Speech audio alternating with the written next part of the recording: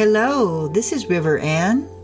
Welcome to another episode of Heart Sense, a podcast for aligning, strengthening, and opening our hearts to a frequency of love that heals ourselves and our planet. Thank you for being here. The music you're listening to is an original composition from my dear friend Marshall Styler, titled Heart of the Hills, from his CD, Red River Crossing. You can find Marshall's music online by going to piano@marshallstyler.com. Today's episode is a continuation of my interview with Jayama Biagini, a 15-year-old musician from Austin, Texas. She's a sensitive, bright, and talented teenager with insight for all of us.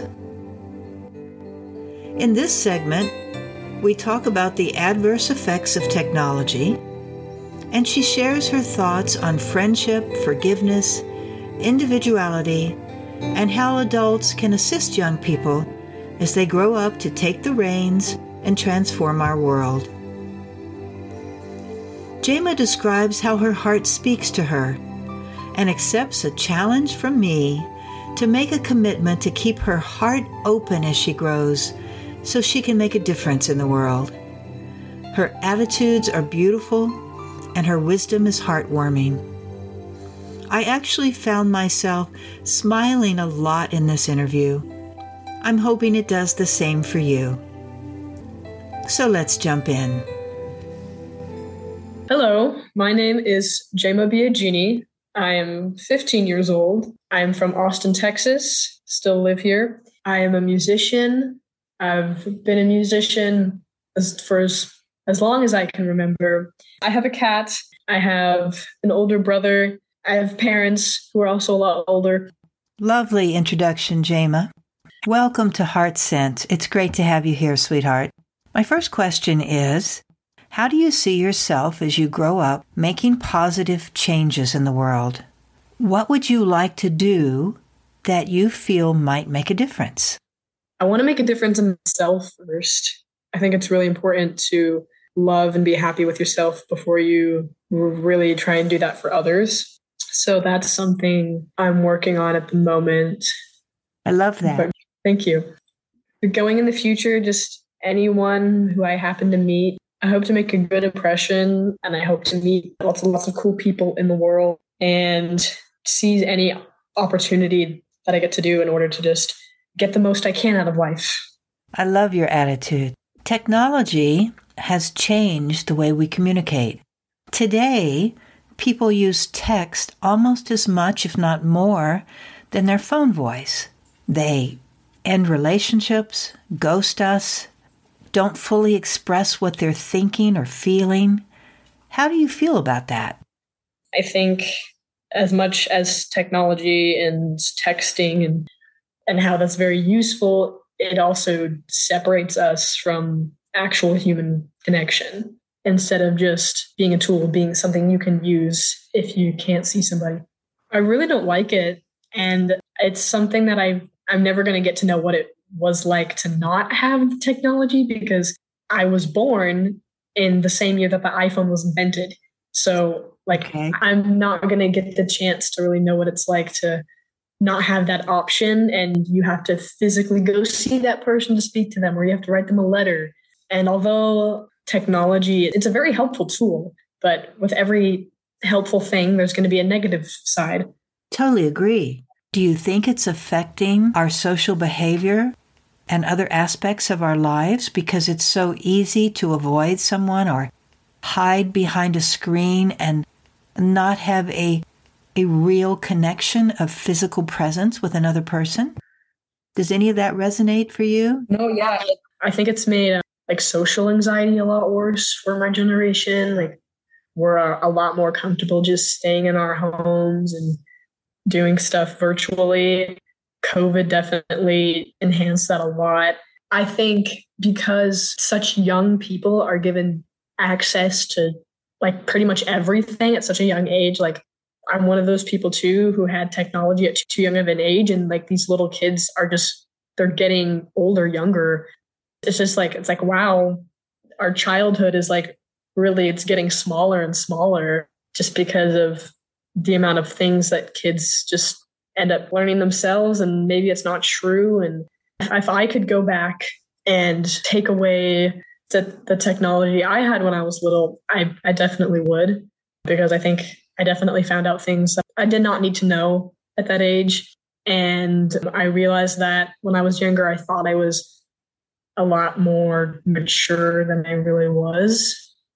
And maybe I even have that mindset now, because I mean, I'm not an adult yet, but it's too much. I feel like technology has become such a huge part of our lives when I feel like it should be a side aspect. Was there anything that you felt you might have learned too soon because you were immersed in technology that may have stolen part of your childhood? With technology, there's going to be a lot of creepy people on the internet, and it's definitely like the more weird, perverted side of the internet is definitely a place that I saw way too young. I really wish that I didn't, but it's something that I can't change. And I don't want to like label my childhood with that. It's definitely not like all of my childhood. I am happy with the way I grew up. I definitely did take my time being a kid. What about bullying?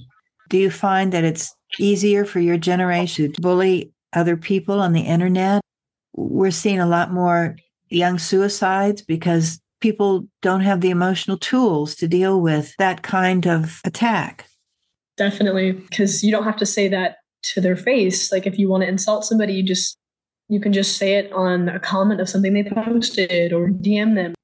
A very common trend that I do see is that once a majority of people don't like something or they disagree with something, they'll go like and attack people who are doing the thing they disagree with. What a lot of people don't realize is that they're just following the majority and they're not taking a second to realize, what do I think? What is my opinion on this matter? And it happens a lot. It's like, I feel like it's really important to like, if you see a statement, just to do your research on it and like take a second to think, do I agree with this or do I not? Do you think those kids could really stand up and say that to someone's face, or do you see them more as kind of a cowardly way out?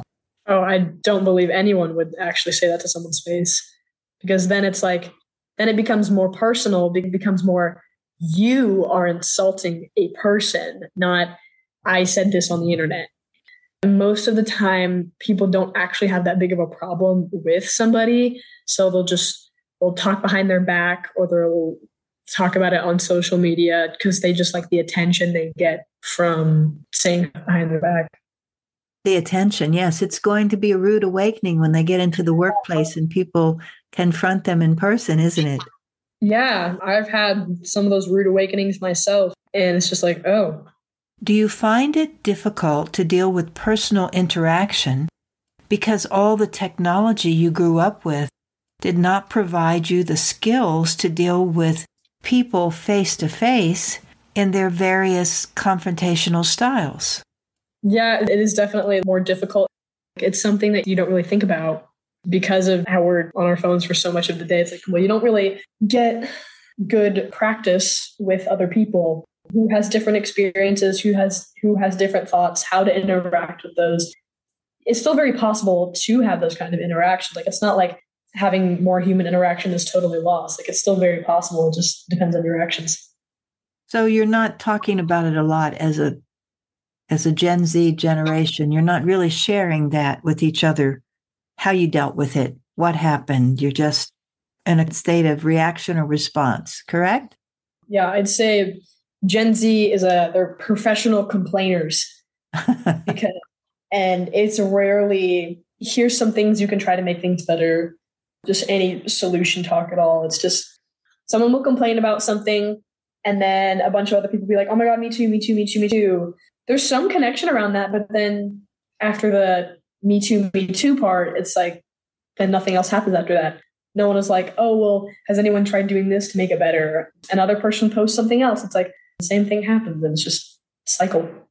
What's been the most painful thing you've ever experienced? Physical or mental? Either one. Thing that comes to my mind is last year during my freshman year of high school, there was just this one week. It was like the worst week of my life that I can remember because my parents were in Italy, which is not terrible. They travel a lot. That's not the bad part. But I was in a pretty big fight with one of my best friends. And by fight, I mean like we just weren't talking. In the middle of eating lunch, they just said, well, I don't think we can do this anymore. I don't think we can be friends at all. Like, I think we're completely done. And it was such a shock for me. And I was just like full on crying at school. I'm like, at school, this is just like the worst place. And then I called my parents because that's the first thing I thought to do. And of course, they're on like some canoe in Italy having the time of their life. Really, that was a pretty bad day. And then I get home, I almost get a concussion because my neighbor's son like threw a ball into our yard. I go to get it, and then it's like under this deck, and I pick it up and then like stand back up. My head like bangs into the deck. And then that same week, my parents get back later that week, and on the plane ride home, we find out that my grandma passed away. And all of that loss in 1 week, it was horrible. Did it work out? Did you reunite with your friend? We did for a little bit, but then after a couple months, one day texted me the same thing, like a very short text. Just, are you kidding me? We've been through so much and you just send me like a short text. And then I wanted to know why. What did I do that made you feel this way? Because I mean, I'd like to know so that way I don't do that again to anybody else.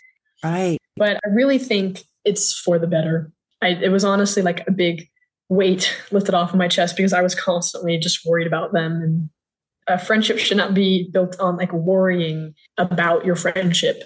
You should enjoy your friends. There's something there. So, Jayama, when you're hurt by someone, how do you resolve that and keep your heart open to new experiences and the rest of the world? I try to think about why they hurt me. I try to think about it from their perspective so I can understand like why this is being said. Sometimes it's appropriate to just forgive them, and then you can either you forgive and forget, or you forgive and you continue the relationship you had with the bigger ones. It takes a second to think, do they deserve to still be in my life? And it takes longer to figure that out.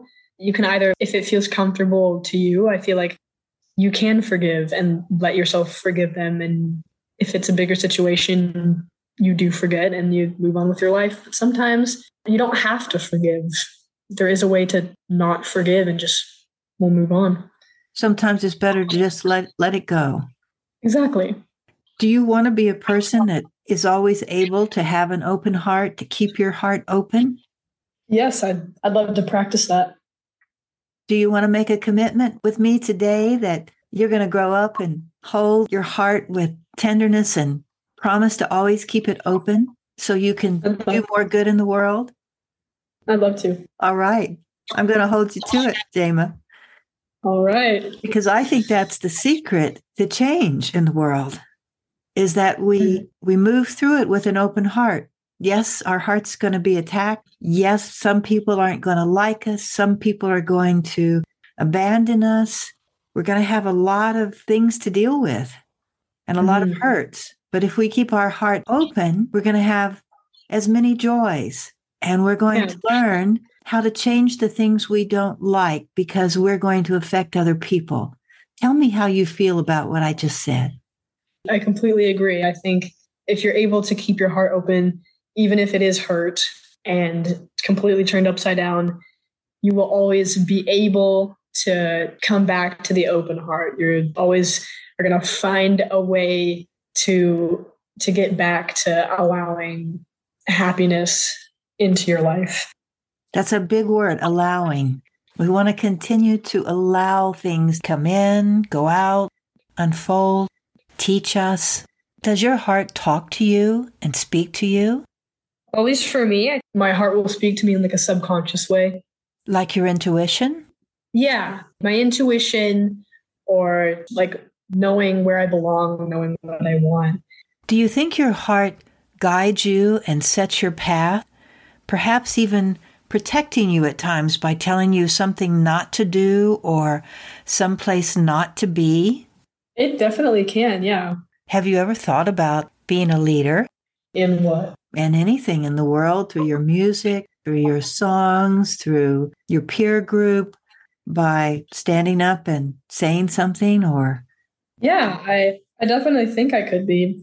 do you want to be? I'd love to. But I wouldn't want to like always be the leader. I'd want to give some other people an opportunity too, because I have like a fear of getting too full of myself and becoming too egotistical. And that's something that I do not want. I'd want to have happen to me. So you can make that a goal to always watch out for that. Yeah, And if you're aware of it, you can monitor it. exactly. What would you like to tell people? Do you have a message from your heart of something important you'd like to say today? I'd say individuality, being different, is definitely something to embrace, because like if you're someone like me who would love to have a career in the creative field and pursue music, I mean, it's what gets you the gig. I mean, if you're being just like somebody else, I mean, you might be good, but it's really your own creativity. It makes you you, and I feel like it's a thing it'll get you the farthest. Like I said, it really is something to embrace. So how can we assist you in the world today? What is it you need from us? Or what is it that you're looking for us to change? I'd say we would need more courage and like confidence, like, especially from like parents, finding the balance between pushing someone to step out of their comfort zone and try something new, finding a balance between that and like pushing them like too far to where they're like very uncomfortable. Because I say it's very important to go and experience new things and be uncomfortable every once in a while, because it's how you learn. But it's also important to not push too far ahead to where like someone is going to be traumatized. Jayama, what do you attribute to mistakes that we've made that need to be changed to make the world better for you? I'd say definitely changing perspectives of how people view controversial topics, or just listening. Listening is a very important thing. And some people in generations older than mine, they already have that, but I know it's not everyone. So I'd say change the way you listen. Like, I feel like just listening more instead of seeing like a lot of people go, interesting. Here's my opinion, this. And it's like, well, what if you just took a second to stop and listen? Beautiful. I believe that if someone really wants to, they can change. It will be more difficult for others, but I feel like we're supposed to adapt. We're supposed to find new ways in new circumstances. It just requires the desire and focus to achieve whatever you're trying to do. Great. All right. Tell Donna hello. I will. Donna's amazing. Not only is she my vocal teacher, but she's honestly kind of like a life coach to me, because we'll talk about like life philosophy. She's very big into zodiacs, what it means to be here, to be a musician, to be a creative. She really has a lot of powerful and meaningful things to say. I could add her to my list of people I do admire. She'll love that. All right. Thank you. Thank you so much. This concludes my interview with Jayama Biagini, and today I'm once again extending an invitation to all my listeners. If you have a child or a young person with a heart message they'd like to share, I'd love to speak with them. Email me at ourheartsense2@gmail.com, and we'll have a conversation. Sponsor funding for today was provided by Sedona's New Day Spa and Native Jewelry of Sedona. Sedona's New Day Spa has been voted the best day spa for the past 15 years. They provide an oasis of fabulous body treatments in a beautiful, serene setting with gardens and a hot tub. They offer a unique menu of desert nature body treatments, and specialized massages from Swedish, deep tissue, aromatherapy, Reiki, Shiatsu, prenatal, and reflexology. For appointments, call 928-282-7502 or go to their website, sedonanewdayspa.com, where you'll also find some seasonal specials. And with 2 locations in Uptown, Native Jewelry of Sedona is one of my favorite galleries and features the largest selection of Native American jewelry in Arizona. Working directly with the most celebrated artists, they showcase exclusive creations in both silver and gold. So if you gravitate to the fine art jewelry of Native Americans, this is your place. To view some of the treasures you'll find there, visit their website, nativejewelrygallery.com. And if you're resonating with Heart Sense, please follow us and share this podcast with 3 people. Your voice affects the power of these episodes to create positive change in the world by helping us increase our audience. If you're interested in becoming a sponsor or a partner, I'd love to hear from you. That email again is ourheartsense2@gmail.com. As always, I appreciate your time and support and welcome your feedback, stories, and testimonials.